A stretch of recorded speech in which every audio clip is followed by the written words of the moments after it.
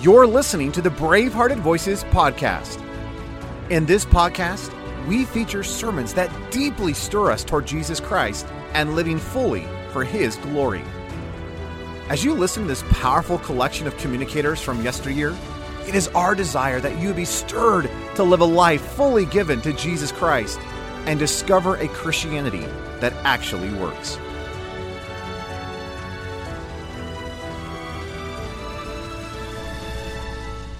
Take word for the nation this afternoon. My wife Teresa brought a prophetic word, I would have to call it such, for the individual, honest, heart-seeking Christian. And tonight, the Holy Spirit has given me a word for the church of Jesus Christ. Now, by that I mean the body at large. Everyone who calls themselves by the name of Jesus Christ, who would have the testimony of saying, I am, by virtue of the atoning blood of Jesus Christ on Calvary, saved. Everyone who defines their Christianity that way, this message is for them. Now, Father, I thank You for the anointing. I thank You for the quickening power of the Holy Spirit. I ask You, Holy Spirit, to animate me tonight. I ask You, Holy Spirit, that what I would speak and how it would be spoken, that You would organize my thoughts, and even the intonations of my voice would be the heart of God. I truly tonight ask You for the grace to disappear, that You may appear, to back away, that Your glory may be seen. I ask that the church You've gathered tonight not be aware of any human vessels here, but just be aware of Your presence, Lord. Just be mindful of Your word and stand in awe of Your mercy. My God, let there be a spirit of repentance come on Your church. I ask this in Jesus' name. Now, 1 Kings chapter 18 was a time of great spiritual conflict. Once again, the children of God, the heritage of God, had strayed from truth. They had fallen far, far, far away from the victorious days of Joshua, when God's heritage first went into the promised land, and under Joshua and his leadership had conquered, albeit they hadn't conquered entirely through their own neglect, but nevertheless those still were victorious days. But now, terrible tragedy had happened to the children of God, and it was because of the refusal to separate themselves from the gods of the society round about them. You recall Moses speaking to the people and telling them, the gods that you don't drive out are going to be a snare to you. They're going to be thorns in your sides. They're going to rob you, in a sense, of the true heritage of God that He desired to give you, because you refuse to separate from them. They're going to swallow you up. And that's exactly where we are years down the road in 1 Kings chapter 18. The people were captivated by, the people of God were captivated by a false god called Baal. Now, Baal was the god of personal increase and prosperity, and his worship included immoral practices and sensuality. In other words, the people were captivated by the desire for personal increase. That means anything that could build themselves, as it were, anything that could prop up self, anything that could make them prosper. And it included an allowance to be immoral and yet still have a sense that they were in the presence of God. It was a licentious religion, a very wicked, very immoral, very sensual. The people walked only by their senses. If it rained and the crops were good, then by their natural senses they would say that God, Baal, is pleased with us. He's pleased to send us increase. He's pleased to send us prosperity. Obviously, the sensuality, because that was the very core of their so-called worship, led them into immorality. It led them into horrid and immoral practices. In the midst of this immoral religious practice, God raised up a voice of truth, because, beloved, in every generation and among every people, God Almighty is never left without a testimony. Never. He will always have a testimony. There will always be a word. It may not be popular. May not be the majority, but His voice will still be heard. He is God. He did create the universe. He does govern the world. He does hold every one of us tonight in the palm of His hand. And He will speak to anyone who wants to hear. Verse 19 and 20, Elijah issued a challenge to a wicked king called Ahab, who was ruling at that time. And he said, "Now therefore send and gather unto me all Israel unto Mount Carmel, and the prophets of Baal, 450, and the prophets of the groves, 400, which eat at Jezebel's table." Now these are prophets that have a connection, as it is, to power. That was their lust. That's where they ate. That's where they lived. Jezebel, as it is, was the queen. She had access to all the wealth, perhaps, and the prosperity of the nation. And these men lusted for it. That's the table. They didn't want the table of God. That's the table they wanted to eat at. And so that's where they ate. And Ahab sent unto all the children of Israel, verse 20, and gathered the prophets together unto Mount Carmel. Now, Mount Carmel was very significant because Mount Carmel was the place where Joshua had previously defeated one of the Canaanite kings. So, technically, Elijah was trying to draw them back to a place of remembrance. This is what the Holy Spirit will always do with the people of God. He will always woo. The Holy Spirit doesn't come to condemn the church of Jesus Christ in spite of how apostate she may have become. The Holy Spirit still comes and tries to draw back that which is alienated from the heart of God, that which is in league with immoral leaders, that which is also lusting for power and provision and all these other things that society has to offer. Elijah, verse 21, it says, Elijah came to all the people and said, "How long will you halt between two opinions? If the Lord be God, follow Him. But if Baal, then follow Him." Now, the Holy Spirit is speaking to Elijah. There was an indecisiveness in the heart of the people. There was a mysterious, as it is, inner knowledge that this is really not God. It's fun. And our senses are being touched. And there's a sense of provision, but it's not God. And that's why the indecision. That's why they could go, but they could not fully yield to Baal, because there's a deep inner knowledge. This is not the altar of God. "How long will you halt?" he said. The word in Hebrew for halt means, listen very carefully, it says to hop, to skip over, to spare, or to dance as a lame man. Elijah is saying to the church of his time, how long will you continue to skip over the truth? How long will you continue to spare yourself any deep dealings and deep callings of God? How long will you continue to worship as a lame man when you could be whole? How long, Elijah? Why do you halt between two opinions?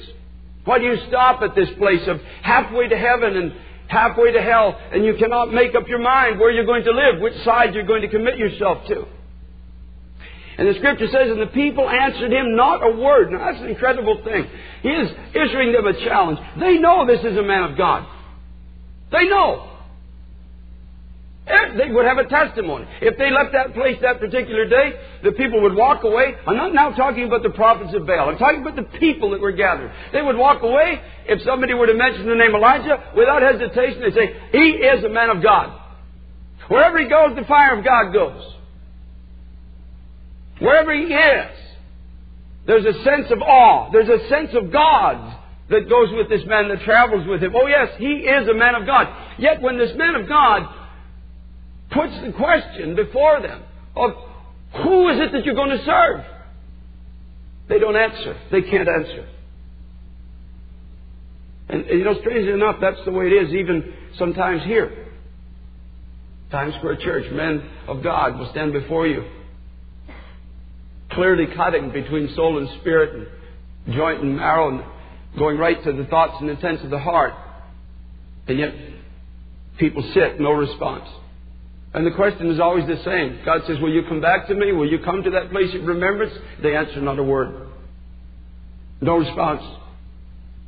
Hoping perhaps the conviction will just go away. You see, the people knew in their hearts that Baal was not God. That's why they could neither yield to him nor answer. And we ask ourselves the question, well, why? Why this mysterious silence? Now, firstly, some people genuinely felt that they had been touched there at this altar. And false religion does offer a comfort, folks. I want you to know that. It does. False religion can make you dance. False religion can make you happy. False religion can give you a sense that you're prospering. Oh yes, false religion can make you happy. It can give you a sense of satisfaction. People do it all over the world. And some places they're having a lot of fun doing it. And they felt perhaps they'd been genuinely touched there. And in their heart saying, well, I know it's not God. But I've been touched there. And so should I leave this? Elijah, to go with you? I mean, Elijah, all these prophets can't be wrong. 850, they can't be wrong. Elijah, you're only one man. You're only one voice. They can't all be wrong. And I've been touched there. I've heard that so many times. I've tried to counsel people over the years that have been involved in ludicrous foolishness in the name of Jesus Christ. And their answer is always the same. You try to open the Bible, you try to show them some things, and they push away the Word of God and say, but you don't understand, I've been touched there. I've been touched there. You see, but folks, they inwardly do something. The hesitation always says something. I always know when a man is in adultery or fornication, because when I meet him with the woman he's with and say, is this your wife? He hesitates before he answers me. It's true. He wishes that she were his wife. He has found what he thinks his needs met there, but she's not his wife, and he knows it. And so when you ask him, he hesitates. And then he says, well, yes. And his very answer gives away his heart.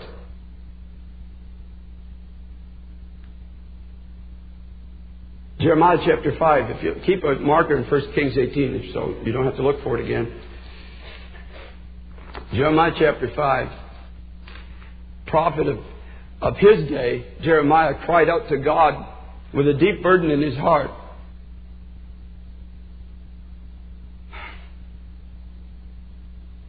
Verse 23. Jeremiah was a man who thundered from heaven and brought a word. Oh, folks, how many times does history have to repeat itself before the church will begin to cry out and say, God, please don't let history repeat itself in my life. Don't let me be another in the long lineage of apostates that have held to Baal and wouldn't let go. Jeremiah says, this people has a revolting and a rebellious heart. They are revolted and gone. Now the word gone in Hebrew means they've already left in their heart. They're gone. They're standing, they're listening to Jeremiah. But the Lord is speaking to Jeremiah, and He's saying to Jeremiah, they're already gone. You may be looking at them, you may be preaching to them, but they're gone. And folks, that's a tragedy because it repeats itself throughout history. And there are people who call themselves by the name of Christ today, but they're gone. They're gone. They're long ago in their heart have left Him. They don't know Him. They know little or nothing about Him anymore. They do know that what they're in is not God, but in their heart they have left the one that they do know is real. And neither, he says in verse 24, say they in their heart, let us now fear the Lord our God. There's no desire for the fear of the Lord. That's old-fashioned. That's old school. That's long ago Pentecost in America. We're of a new generation now. There's a new thing happening in our midst. We have a new God now. They're already gone, and neither say they in their heart, let us now fear the Lord our God. We don't want the fear of the Lord. We don't want to talk about the fear of the Lord. We want to be able to come to our altar. We want to be able to have sensual worship, practice immorality. We don't want any fear of God in our lives. Let us now fear the Lord our God. They don't say this. That giveth rain, both the former and the latter in his season. He reserveth unto us the appointed weeks of the harvest. Verse 25, he says, your iniquities have turned away these things. In other words, you would not lay down. There was a deep dividedness in your heart, and you wouldn't lay it down. And because you wouldn't lay it down, it took away your desire. I hope tonight, if anything, you'd see how dangerous it is to live with a divided heart. A divided heart, especially if you're aware of it, will take your desire for God away from you. It'll take it away. It's like a barrel full of oil and there's a hole. Somebody drills a hole in the bottom. It takes a while, but it will go. Your desire will go. Your discernment will go. And your sins have withholden good things from you. For among my people, now here it is, verse 26, we're starting to get to the key. Among my people are found wicked men. They lay wait, as he that sets snares, and they set a trap and they catch men. I can hear the thundering cry of Jeremiah, saying, oh, that the church of his day would wake up and see that they were warned, they were being warned by the Word of God that there are wicked men that lay wait like somebody snaring a rabbit, hiding in the bushes and setting a snare for the unwary. Setting a snare for those who are not yielded to God, who are still living by unbridled lust in the very depths of their soul. They're not yielded to God. They're halting between two opinions. And here are these men setting their snares and setting their traps for the unwary. As a cage is full of birds, so are their houses full of deceit. Therefore, they are become great and are waxen rich. That is always a warning sign. Those that are always focused on money, always talking about money, always coming up with new gimmicks to get money. This is exactly what Jeremiah is talking about. They're dirty birds in a dirty house. And they become great only in the sight of men, not in the sight of God. And they become rich by deceiving the people. They are waxen fat, verse 28. They shine. They shine. You tell them. You can tell them by their shiny, glossy advertisements. They shine. Folks, this is not funny. This is not funny. You read some of today's Christian magazines, especially the charismatic ones, and it's like reading Jeremiah in this chapter. You look at them and you see exactly what Jeremiah was talking about. Fat, rich, shining, false prophets.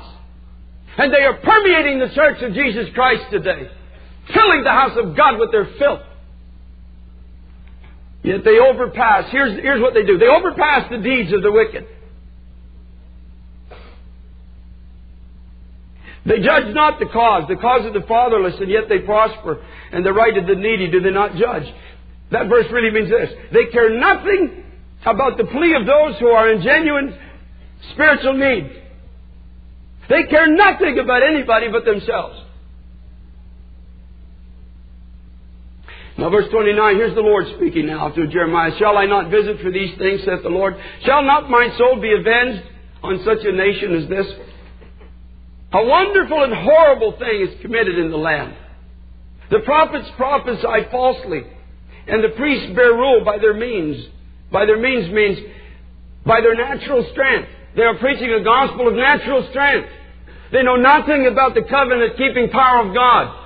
They know nothing about the surrendered, crucified life, or the exchange life, as it's been called in the past. They know nothing about the Holy Spirit coming and enabling a man or woman to live for God, because that's not the focus of their message.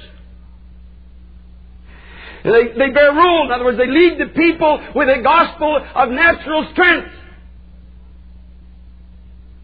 And Jeremiah says, and my people love it to have it so. And the people love it. I've been dumbfounded in the last several years to see the absolute ludicrous foolishness that has permeated the Church of Jesus Christ in North America, and watching the people, and they love it. They're being led down a garden path to hell, and they love it. And what will you do in the end thereof? The word end in Hebrew means in the last days. What will you do?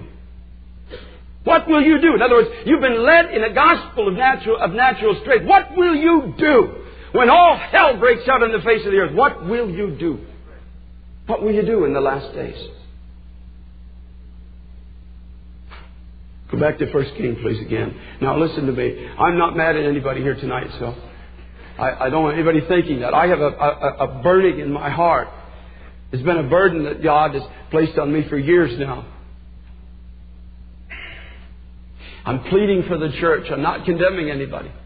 I plead for every even for every leader. If they can turn, if they can still hear, I plead for them. Not here to condemn anybody, not here to call down fire on God's house. I'm talking about judgment fire. I'm here to plead. Now, we go back to 1 Kings chapter 18.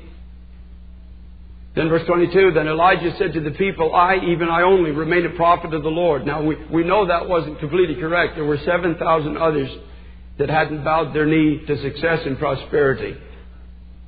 But Baal's prophets are 450 men. Verse 23. Let them therefore give us 2 bullocks, that's 2 sacrifices, and let them cut the 1 bullock for themselves. Choose one. In other words, choose your sacrifice. Cut it in pieces and lay it on wood and put no fire under. And I will dress the other bullock and lay it on wood and put no fire under. And call ye on the name of your gods, and I will call on the name of the Lord, and the God that answers by fire, let him be God. Now, I want you to mark that in your spirit, because we're going to talk about that fire. That fire is not what you might think it is. The God that answers by fire. Fire is not a feeling. Fire is not a presence. Fire is not a tingling.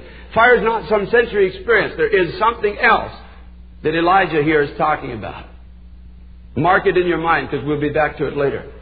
And the people answered and said, it is well spoken. That's a good idea. Okay, we'll lay out our sacrifices, and the God that answers by fire is God.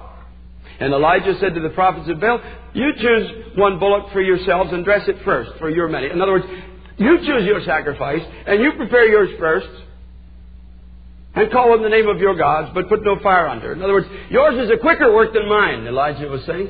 Yours takes no time at all. Yours starts with a survey on the block. What do people want to come to God's house?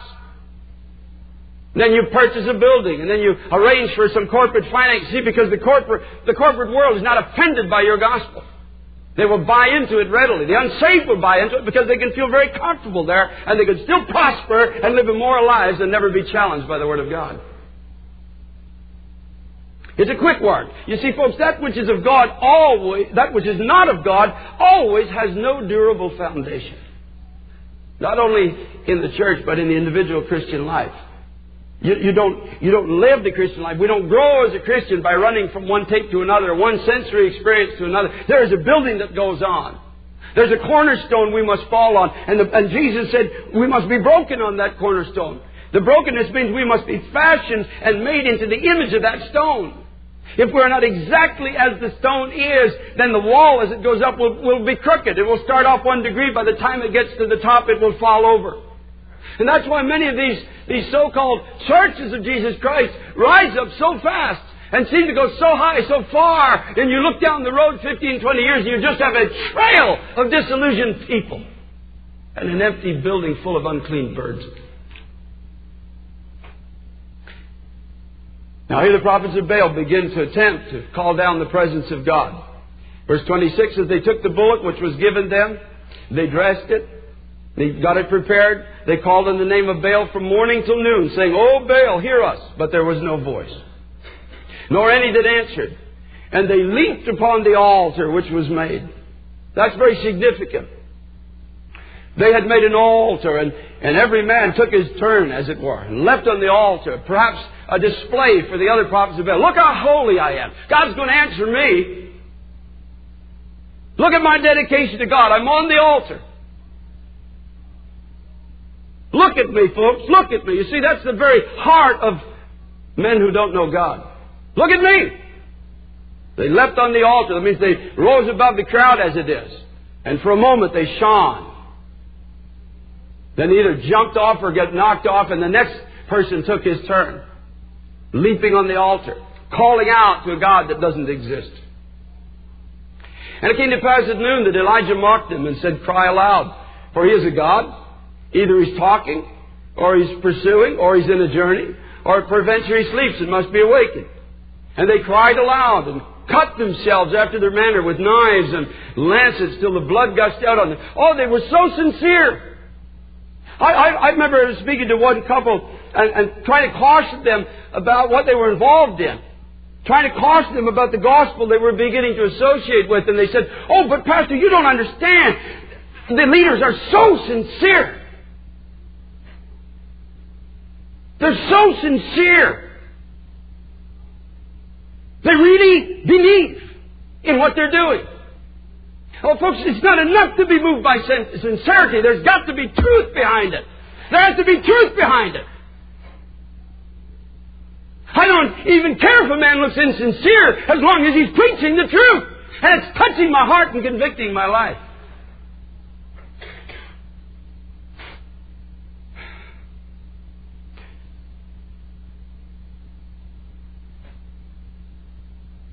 Superficial cutting, crying aloud, little cuts in the flesh. Oh, another dealing of God. Oh, look at this, look at this, look what God's done here. Oh, look at that.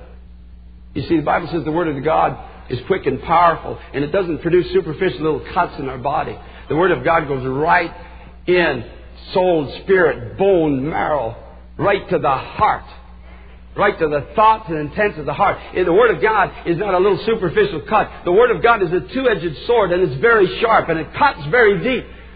And those who really love God and know God, the Word of God comes and, as a surgeon does, just takes the cancerous nature out of us, the old nature, and replaces it with the nature of God. That just doesn't happen because we come to an altar. It happens because we agree with what God says. And we trust Him for the power to change. Verse 29. And it came to pass, when midday was past, that they prophesied until the time of the offering of the evening sacrifice, that there was neither voice, nor any to answer, nor any that regarded. In other words, they worked themselves into a position of exhaustion. Not enough to leap on the altar, but now they begin to prophesy. Now, the word prophesied in the Hebrew is nava, and here's what it can mean. It can mean to speak or sing as a prophet by divine power. So it has a positive as it is application. But it can also mean, and it does in this case mean, to rave, to play the madman, to act insane through agitated, spasmodic movements which are often applied to false prophets. Now that's right out of the Zodiates Hebrew Greek dictionary. In other words, they were acting abnormally and they were shaking through spasmodic bodily movements which are always applied to false prophets. I'm going to prove it to you. Go back in your Bible, keep your 1 Kings, a marker, go back to 1 Samuel. And you're going to see something here.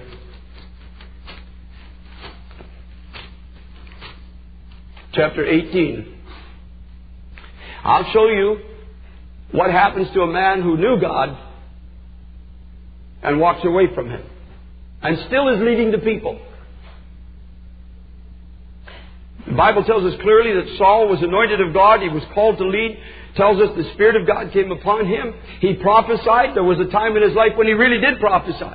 The Spirit of God came upon him. He began to lead the people. The Bible says he was turned into another man by the Spirit of God. He had every chance that you and I have today. But there was a stubbornness in his heart. He was unwilling to yield his life to the Word of God.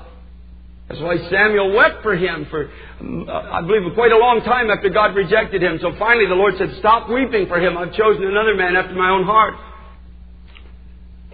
In 1 Samuel chapter 18, verse 10, I want you to picture this Saul now, called to lead, anointed, touched with the Holy Ghost. He's now sitting as king. He's a leader. Chapter 18, verse 10, it says, it came to pass on the morrow that the evil spirit from God came upon Saul. Now, I'm not going to get into the theology of did God send an evil spirit. But I'm going to tell you something. God allowed an evil spirit to come upon his life. On the morrow, the evil spirit from God came upon Saul. And he what? Prophesied in the midst of the house. Now, here's Saul prophesying. It's an evil spirit that is upon him now. The word prophesied is nava. Same word. It means to rave, to play the madman, to act insane through agitated, spasmodic movements applied to false prophets. An evil spirit came upon him and he prophesied in the midst of the house. And David played with his hand. Now, here's Saul prophesying. Here's David just worshiping God. And there was a javelin in Saul's hand. Folks, this is really significant. I'll tell you why it's significant. David was worshiping God. Saul is prophesying. Now the whole thing looks holy. If you were to walk in, you would say, oh, look, here's one man prophesying. And it doesn't mean what he's saying is necessarily wrong. Here's one man prophesying. Now normally it's gibberish. It makes no sense. It doesn't follow the Bible. If you follow it long enough, it deviates. It may start in truth, but then it takes a strange twist. It eventually leads the people who follow it right outside of the written Word of God. So here's David worshiping. Here's Saul prophesying. But there's something in this that the undiscerning eye doesn't see. The man prophesying is full of rebellion. He's full of envy. He's full of self-ambition and hates. And he hates the true anointing and worship of God. There's a javelin in his hand. And the javelin is there because he could never surrender. There was a recent movement in America and Canada and throughout the Western world where the leaders were saying, purporting itself to be revival. It was characterized by much prophesying. But with the prophesying came condemning threats against anyone who put it to the scrutiny of Scripture. You're going to die. Anybody that resists this, you're going to die. God's going to kill you. Does it sound familiar? There was a javelin in his hand, prophesying, looking so holy, but looking to kill the anointed of God, the true that exposes the false. Now let's go back to 1 Kings 18 again, please, if we will. Verse 30. And Elijah said to the people, come near to me. And all the people came near to him, and he repaired the altar of the Lord that was broken down. And Elijah took 12 stones, according to the number of the tribes of the son of Jacob. Now listen, this is significant because at this time Israel was split into two kingdoms. And God says, if it's my altar, there's no division. There's no division between black and white and brown and red and yellow. There's no division if it's my altar. If it's the altar of God, if it's the place where I'm going to send my fire, my presence, there is no division at this altar. The fact that he took 12 stones was a virtual slap in the face for those who were constantly saying, we are the righteous side. They are the unrighteous. We wronged them. They wronged us. We have a history. It goes back a long way. We're all here, but we're divided.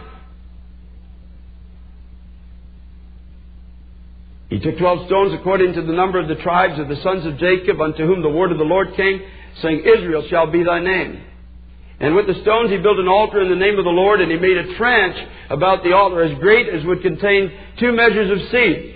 I did some research on that, and I found out the trench was about 3 feet wide.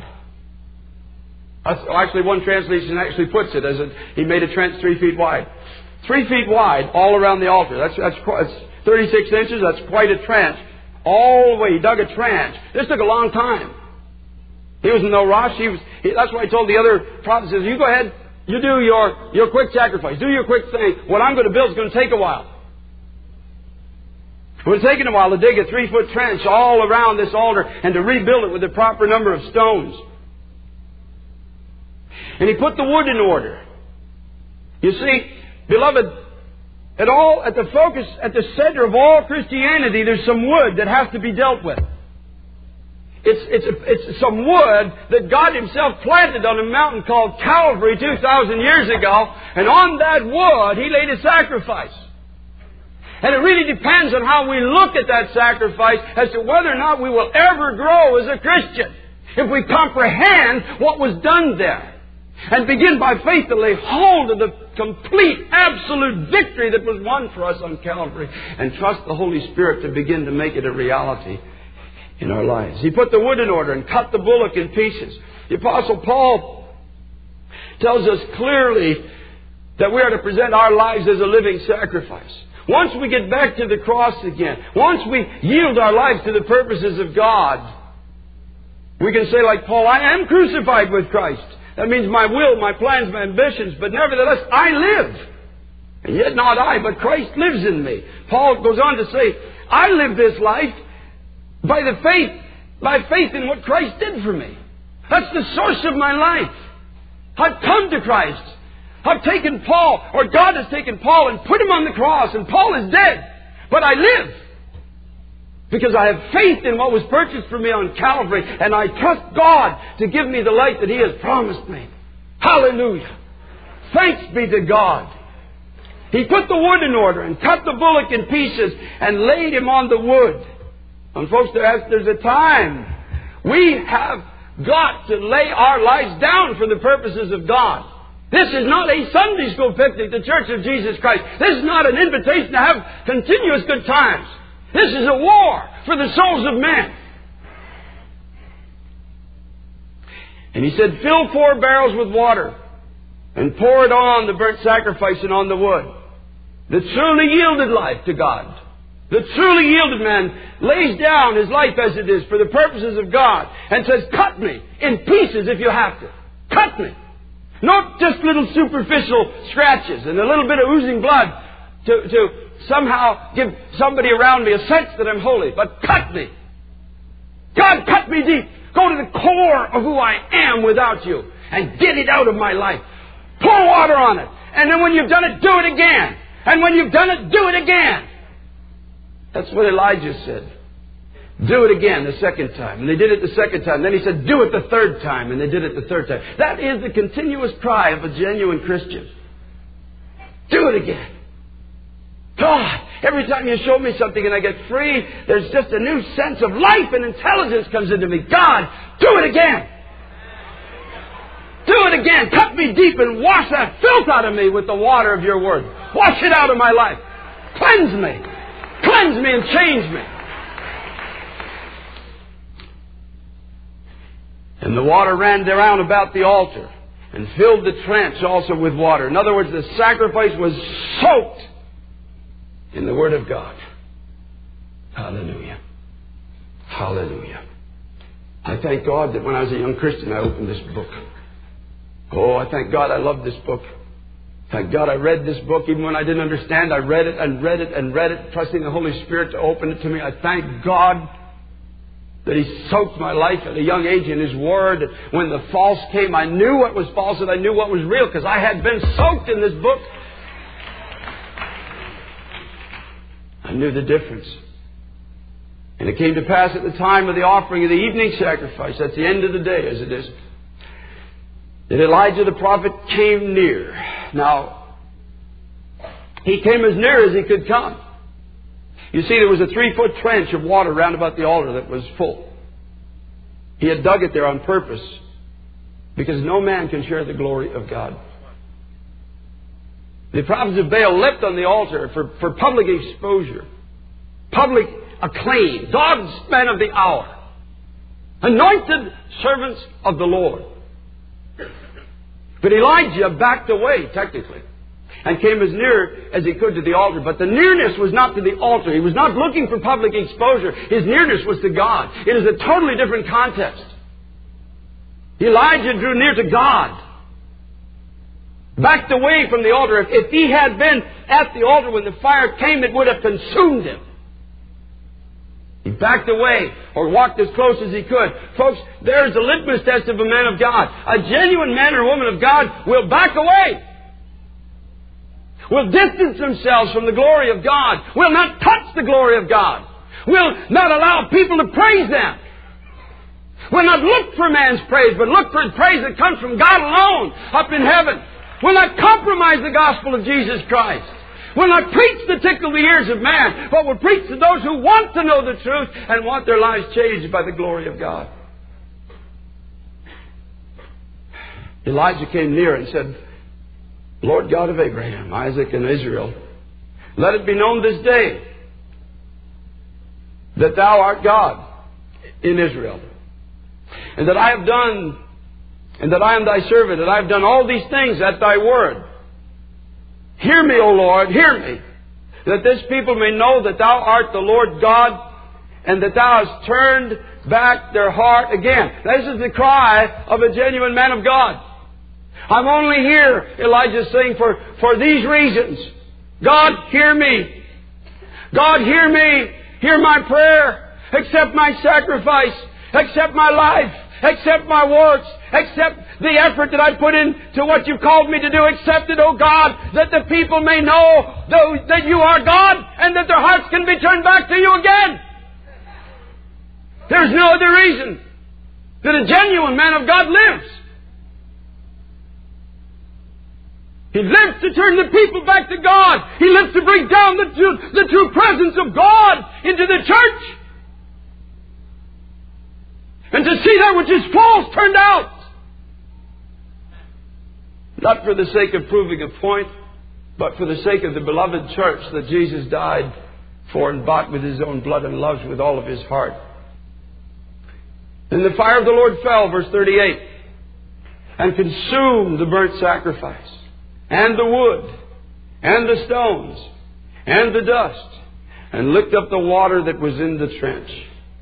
The fire of God fell. The writer of Hebrews says, our God is a consuming fire.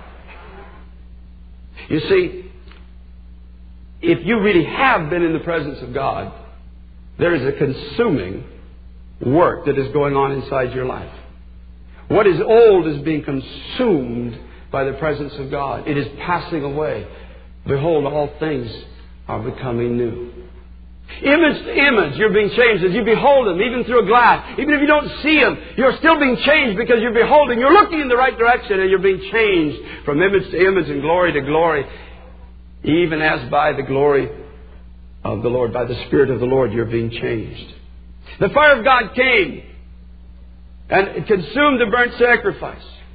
Consumed the life as it is that was laid down and said, cut me, wash me.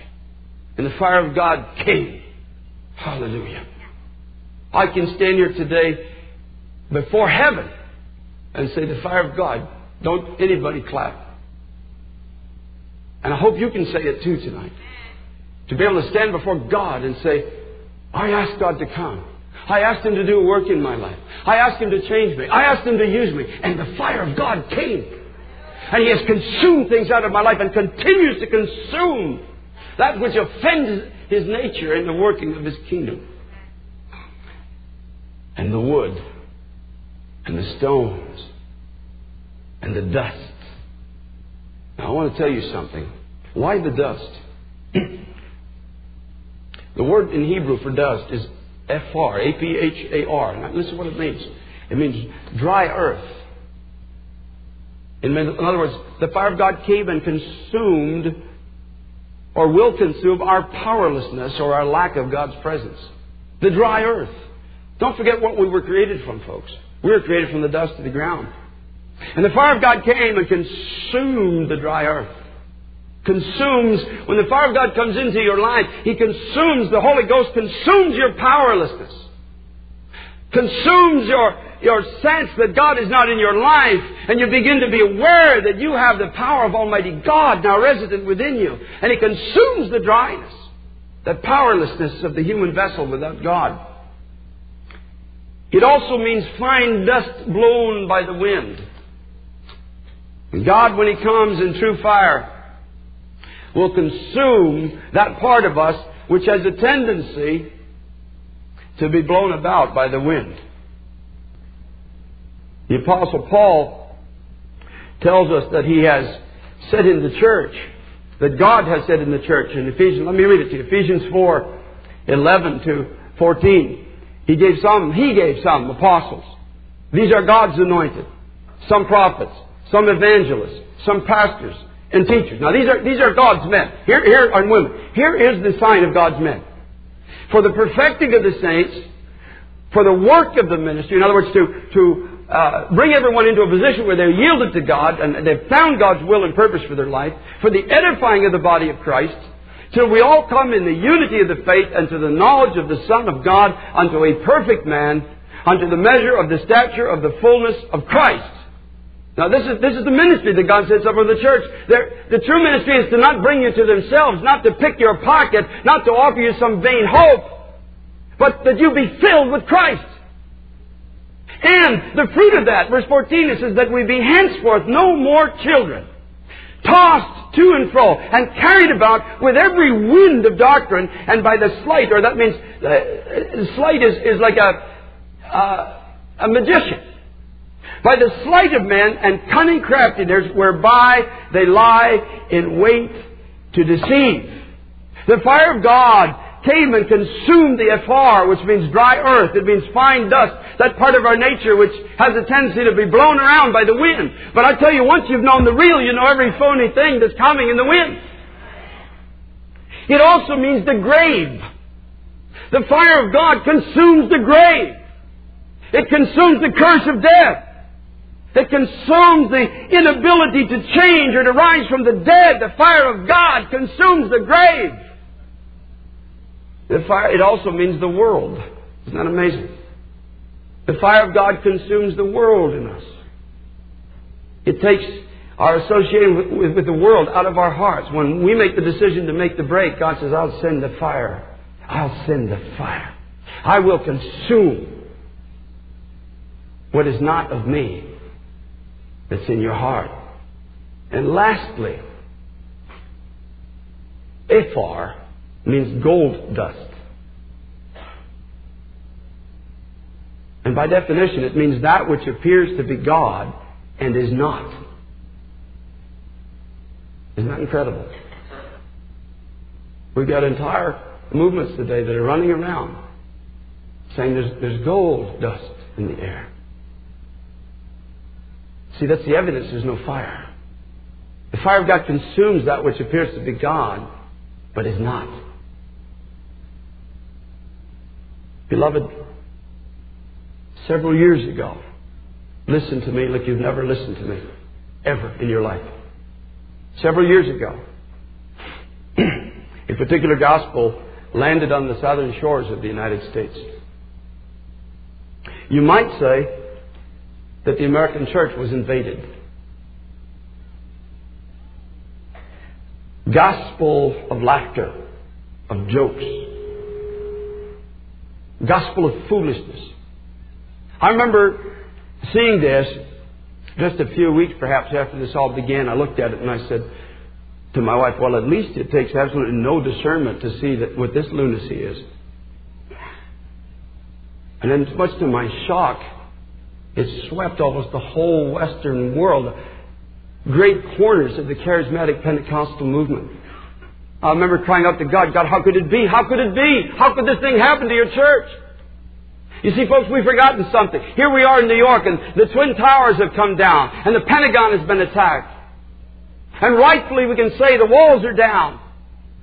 And the justice of God is touching a nation that has rejected truth. But we forget the judgment begins in the house of God.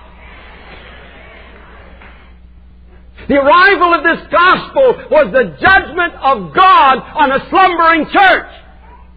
A church that wanted prosperity and security. They wanted no cross, no word, no repentance, no cutting of the sword, no living water. They wanted to feel good. And so God, you'll see in the Old Testament, poured a spirit of drunkenness on what called itself the Church of Jesus Christ. It was the judgment of God. It began in the church, and I remember saying to other people, it will not be long, and the judgment will be touching the shores of North America, because it's begun in the house of God. I knew it when this started. The judgment was at the door.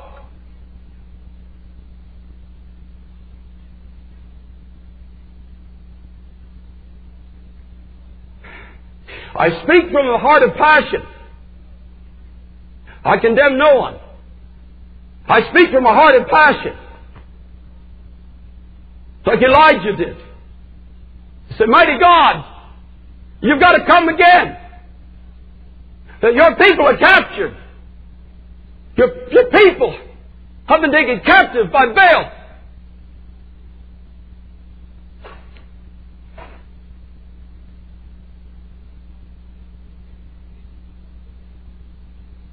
Verse 39 says, when all the people saw it, they fell on their faces and they said, the Lord, He is the God. The Lord, He is the God. In verse 40, Elijah said to them, take the prophets of Baal and let not one of them escape. And they took them And Elijah brought them down to the brook Kishon and slew them there. Now I want to explain to you the significance of that. We're obviously not called to physically harm anybody in our generation. If anybody ever makes that suggestion, that is not the Church of Jesus Christ. That's not the gospel of Jesus Christ. It has nothing to do with the kingdom of God. But the word escape in the Hebrew means smooth. That's what it means. In other words, he's saying, let them not slip here. They've been exposed. You now know what they are. You've seen the presence of God. Don't let them slip away. Don't let them keep deceiving you with their smoothness anymore. Get away from their altars.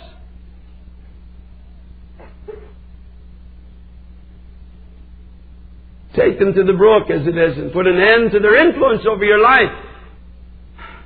Beloved Church of Jesus Christ, I know tonight I'm speaking not just at Times Square Church, but there'll be churches all over North America, in particular the United States and Canada, that are going to hear this message. Beloved church, get away from their altars. Run for your life.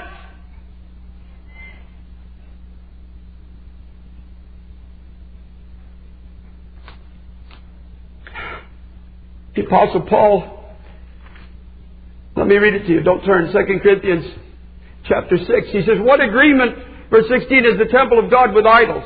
You are the temple of the living God.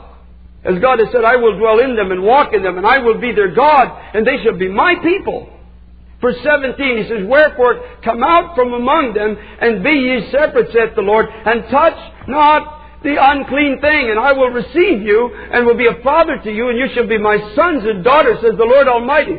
Touch not the unclean thing. It's not talking about sexuality and pornography. These are unclean altars. This is the table of devils. And the Holy Ghost says to Paul, touch not the unclean thing. Come out from among them. Run for your life. Because this is about your life. It's not just about an opposing theology or a conflicting viewpoint on Jesus. This is about your life.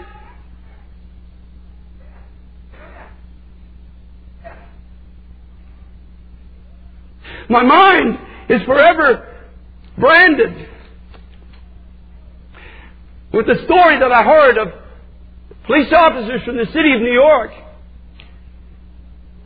As people were fleeing from a crumbling building, there were police officers and firemen and others that were running towards the building saying, run for your life, at their own peril. And in some cases I believe they knew they were going to die, but there was a sense of duty.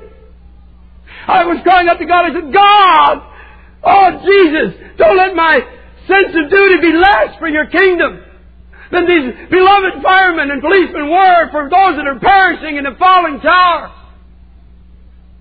We're living in a generation when truth is falling into the streets. I want to be among those that are not running away from the conflict, but running into the conflict and saying, run for your life.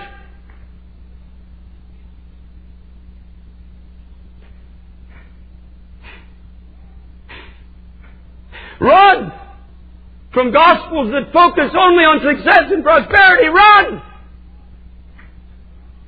Run from those who use the name of Christ only for personal gain. Run from those that are picking your pocket in the name of Jesus. Run! Run from gospels that only focus on self-improvement. How can I... 3 steps to a better personality. 3 steps to this and 4. Run!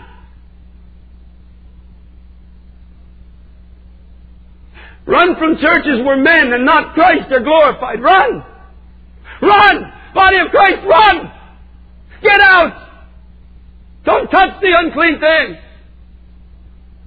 Run from churches in America and Canada where there is no Bible. There's no cross in the theology. There's no soul-searching word. There's no repentance from sin. There's no mention of the blood of Jesus. Run! It's unclean. Run! Run from churches where the worship leaves you cold. There is no sense of God because they don't know God. Run! Run from churches where you're comfortable in your sins. That's a table of devils. If you come into the house of God and you've got sin in your life and you're not convicted of it, you're at a table of devils. Run from pulpits that are filled with political men who are using the pulpit of God for a personal political agenda. Run! Run from those who preach division between races and cultures. Run! Run! Get out! Turn it off! Get away from it! They know nothing of God. Run from ungodly, spasmodic movements and endless, empty prophesying. Beloved church, run for your life. Run from preachers that stand and tell stories and jokes. Run like you've never run before. Run for those that are only after your money. And they use one gimmick after another. One foolish thing after another to get your money. Run. Turn with me now to Proverbs 7. I'm going to be closing in just a moment.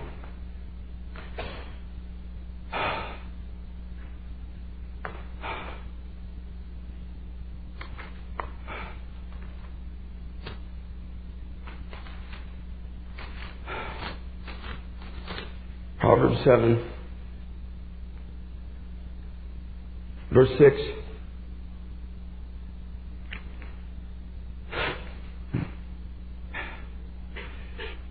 For at the window of my house I looked through my casement, and I beheld among the simple ones, I discerned among the youths a young man void of understanding, passing through the street near her corner, and he went the way to her house.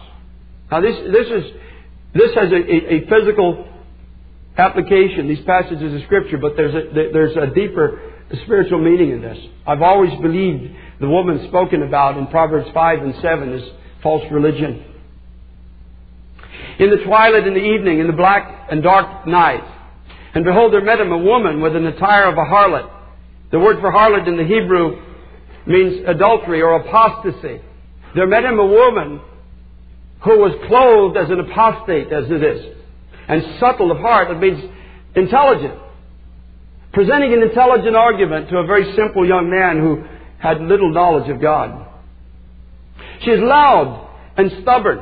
Now the word stubborn in Hebrew means morally apostate. Restless, has a lack of stability, this is right from Zodiac, is as an untamed cow which will not carry its master's yoke.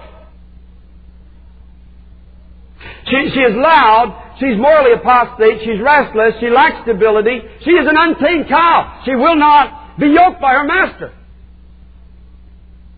And her feet abide not in her house. Now she is without, now in the streets, now lies in wait at every corner. So she caught him and kissed him. And with an impudent face she said to him, I have peace offerings with me this day. Have I paid my vows? This day I've paid my vows. In other words, I'm spiritual.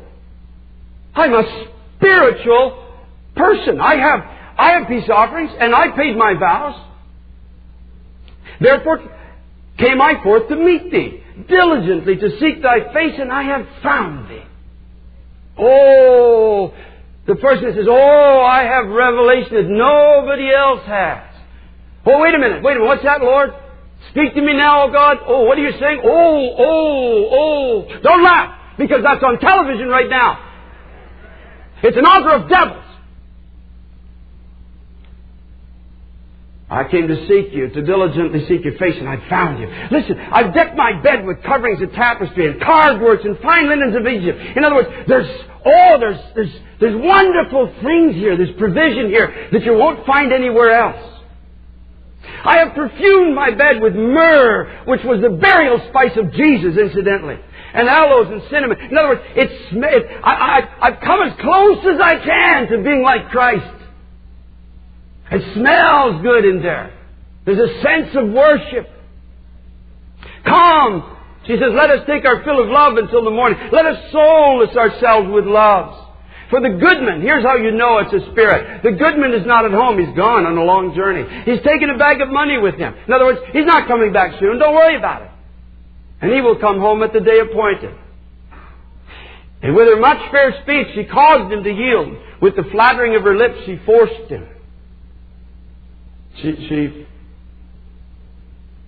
He goes after her straightway, as an ox goes to the slaughter, or as a fool to the correction of the stocks. Verse 23, till a dart strike through his liver, and as a bird hastes to the snare, and knows not that it is for his life. She's after his life. And the word life in Hebrew means breath, soul, spirit, and mind. She's after the breath of God. She's after that which God wants to do in his life. Proverbs chapter 5. We'll close with this.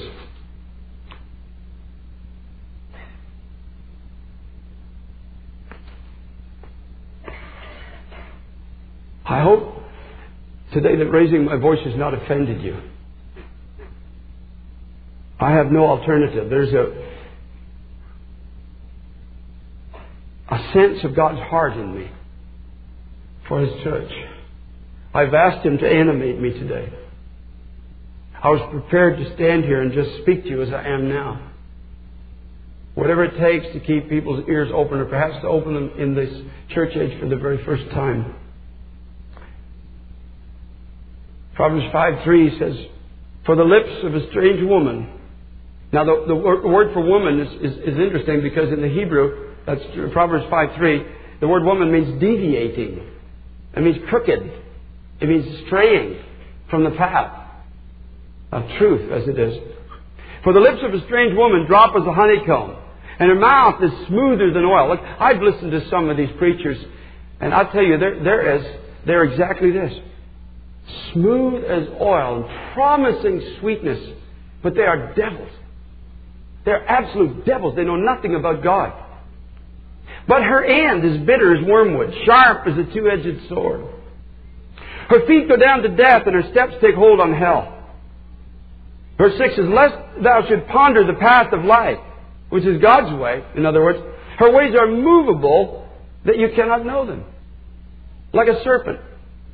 You begin to think you're focusing on something that, this doesn't sound right, and then she moves this way. And goes over here, and then you say, well, that doesn't sound right, and then she moves over here. And she keeps moving. And the word know means you can't know it by your natural senses. There's no power. You cannot discern it by your natural mind. It all sounds good. And when you think you're getting close to something that bothers you, she moves. Her ways are movable. Hear me now, therefore, verse 7, Proverbs 5. O ye children, and depart not from the words of my mouth. This is God now speaking. Remove thy way far from her. Come not nigh the door of her house, lest thou give thine honor unto others, and thy years unto the cruel. Lest strangers be filled with thy wealth, and thy labors be in the house of a stranger. And thou mourn at the last. And the word at the last basically is in the last days. Thou mourn at the end, when thy flesh and thy body are consumed, overpowered by lust, sensuality, false understanding of God, consumed but not by the fire of God. And then you say, verse 12, at the end, you say, how have I hated instruction, and my heart despised reproof, and have not obeyed the voice of my teachers, nor inclined my ear to them that instructed me. I was almost in all evil in the midst of the congregation and assembly. You get to the end. Can you imagine? Perhaps for some that's before the throne of God. And you say, how I hated instruction. What a fool I have been. How I despised a reproving word from God that was only sent to give me life, eternally and abundantly. How I've not obeyed. Even when I did hear, I didn't want to obey it. We heard about that wonderfully today. Nor inclined mine ear to them. I didn't lean forward to those that were instructing me who spoke from God. I thought I was serving God, but I was almost in all evil in the midst of the congregation and assembly. Then the last 3 verses, 4 verses, 15 to 18. This is a word now for you today.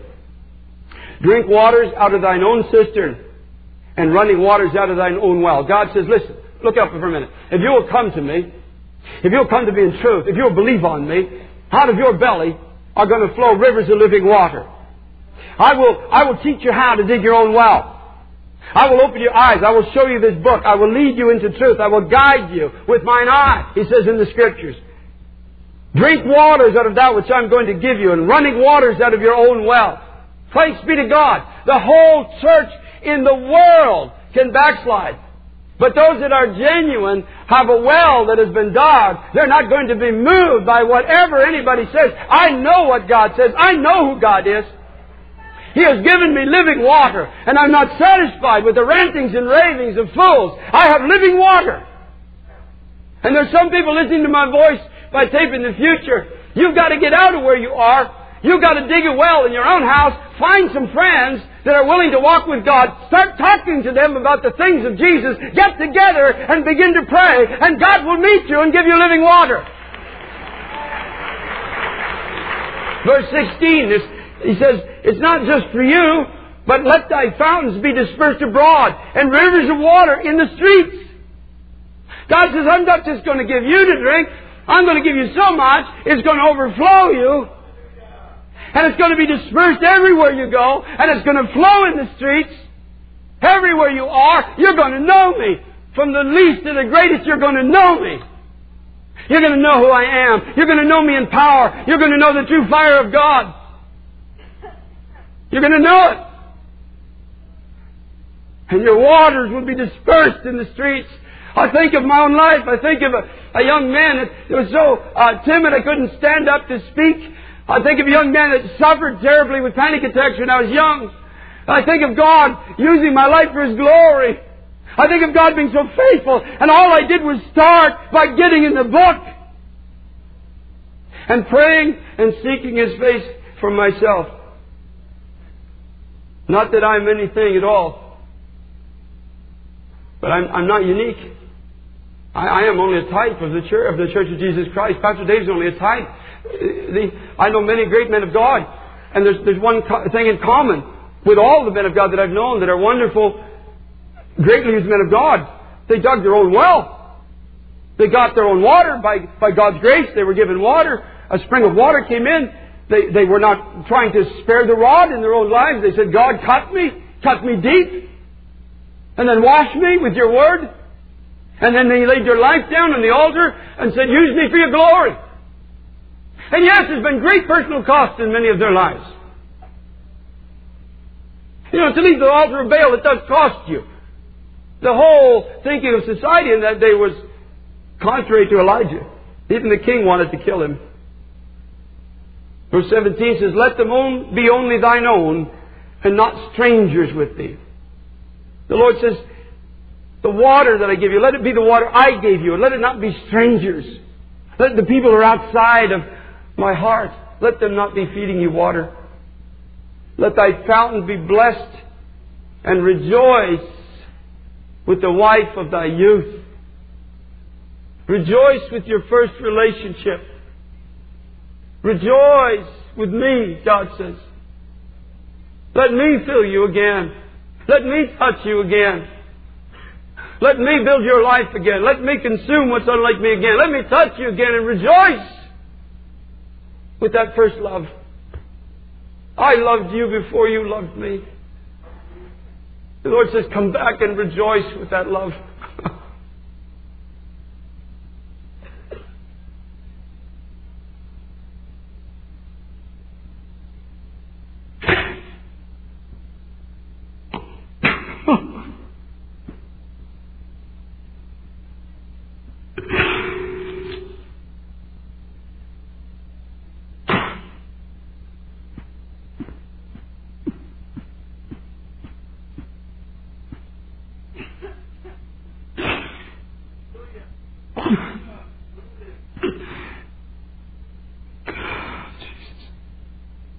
I pray for your church.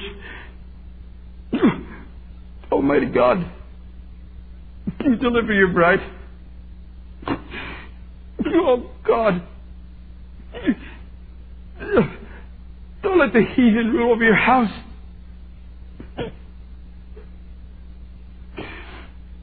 Deliver your church. Oh, God, deliver your ministry.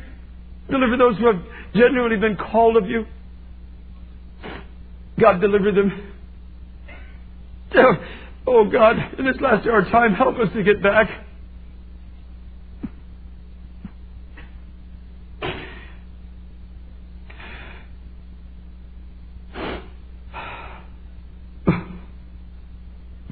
I've poured out my heart. There's nothing more I can do, Lord.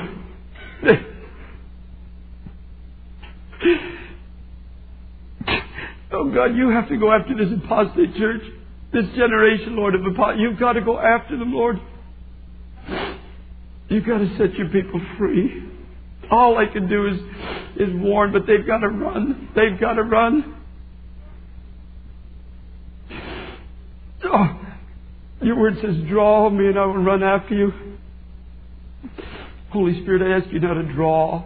Draw like you've never done before. Draw people who are listening to this message. Lord, draw them. Even if they don't agree, draw them. Let there be a witness of the Holy Spirit. Holy Spirit, you've got to go into homes around America now. Go into homes in Canada as the sound of my voice, Lord, just travels into these corridors and homes and lives. Draw. Holy Spirit, draw. I pray, God, that you draw. I pray you turn from sin, Lord. Turn, God, from the wrong altars of our generation, O Lord, and turn your people back again. Have them say, the Lord is God. The Lord is God. Lord, I ask that your fire, your true fire, your holy fire, Lord, would come and touch hearts, come and touch lives, beginning in this house, Lord. And you said, let your fountain be dispersed abroad. Let it be in the streets. I ask, oh God, that be true for this message today.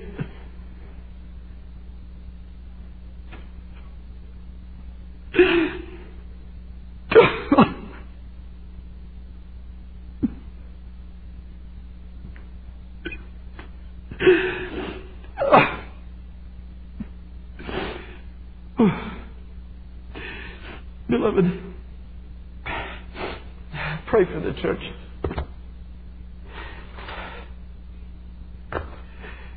Pray for Canada.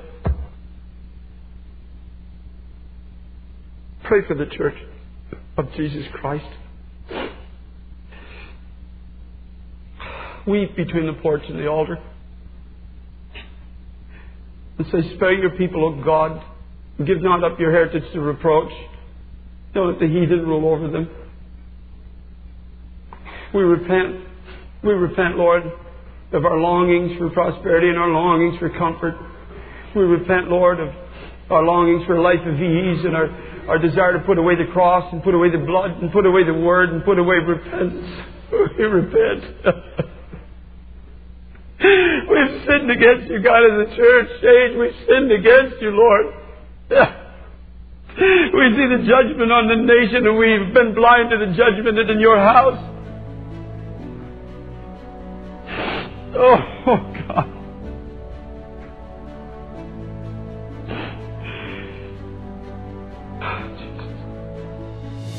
Bravehearted Voices is brought to you by the Ministry of Deeper Christian in partnership with Ellerslie Discipleship. Our passion is to help you grow spiritually by providing Christ-centered resources, discipleship, and training in the Word of God and the victorious life of Christ. Our agenda is to bring back the stuff of old, the sort of Christianity that is lived out with the gusto of heaven and actually and practically works. For more, visit braveheartedvoices.com.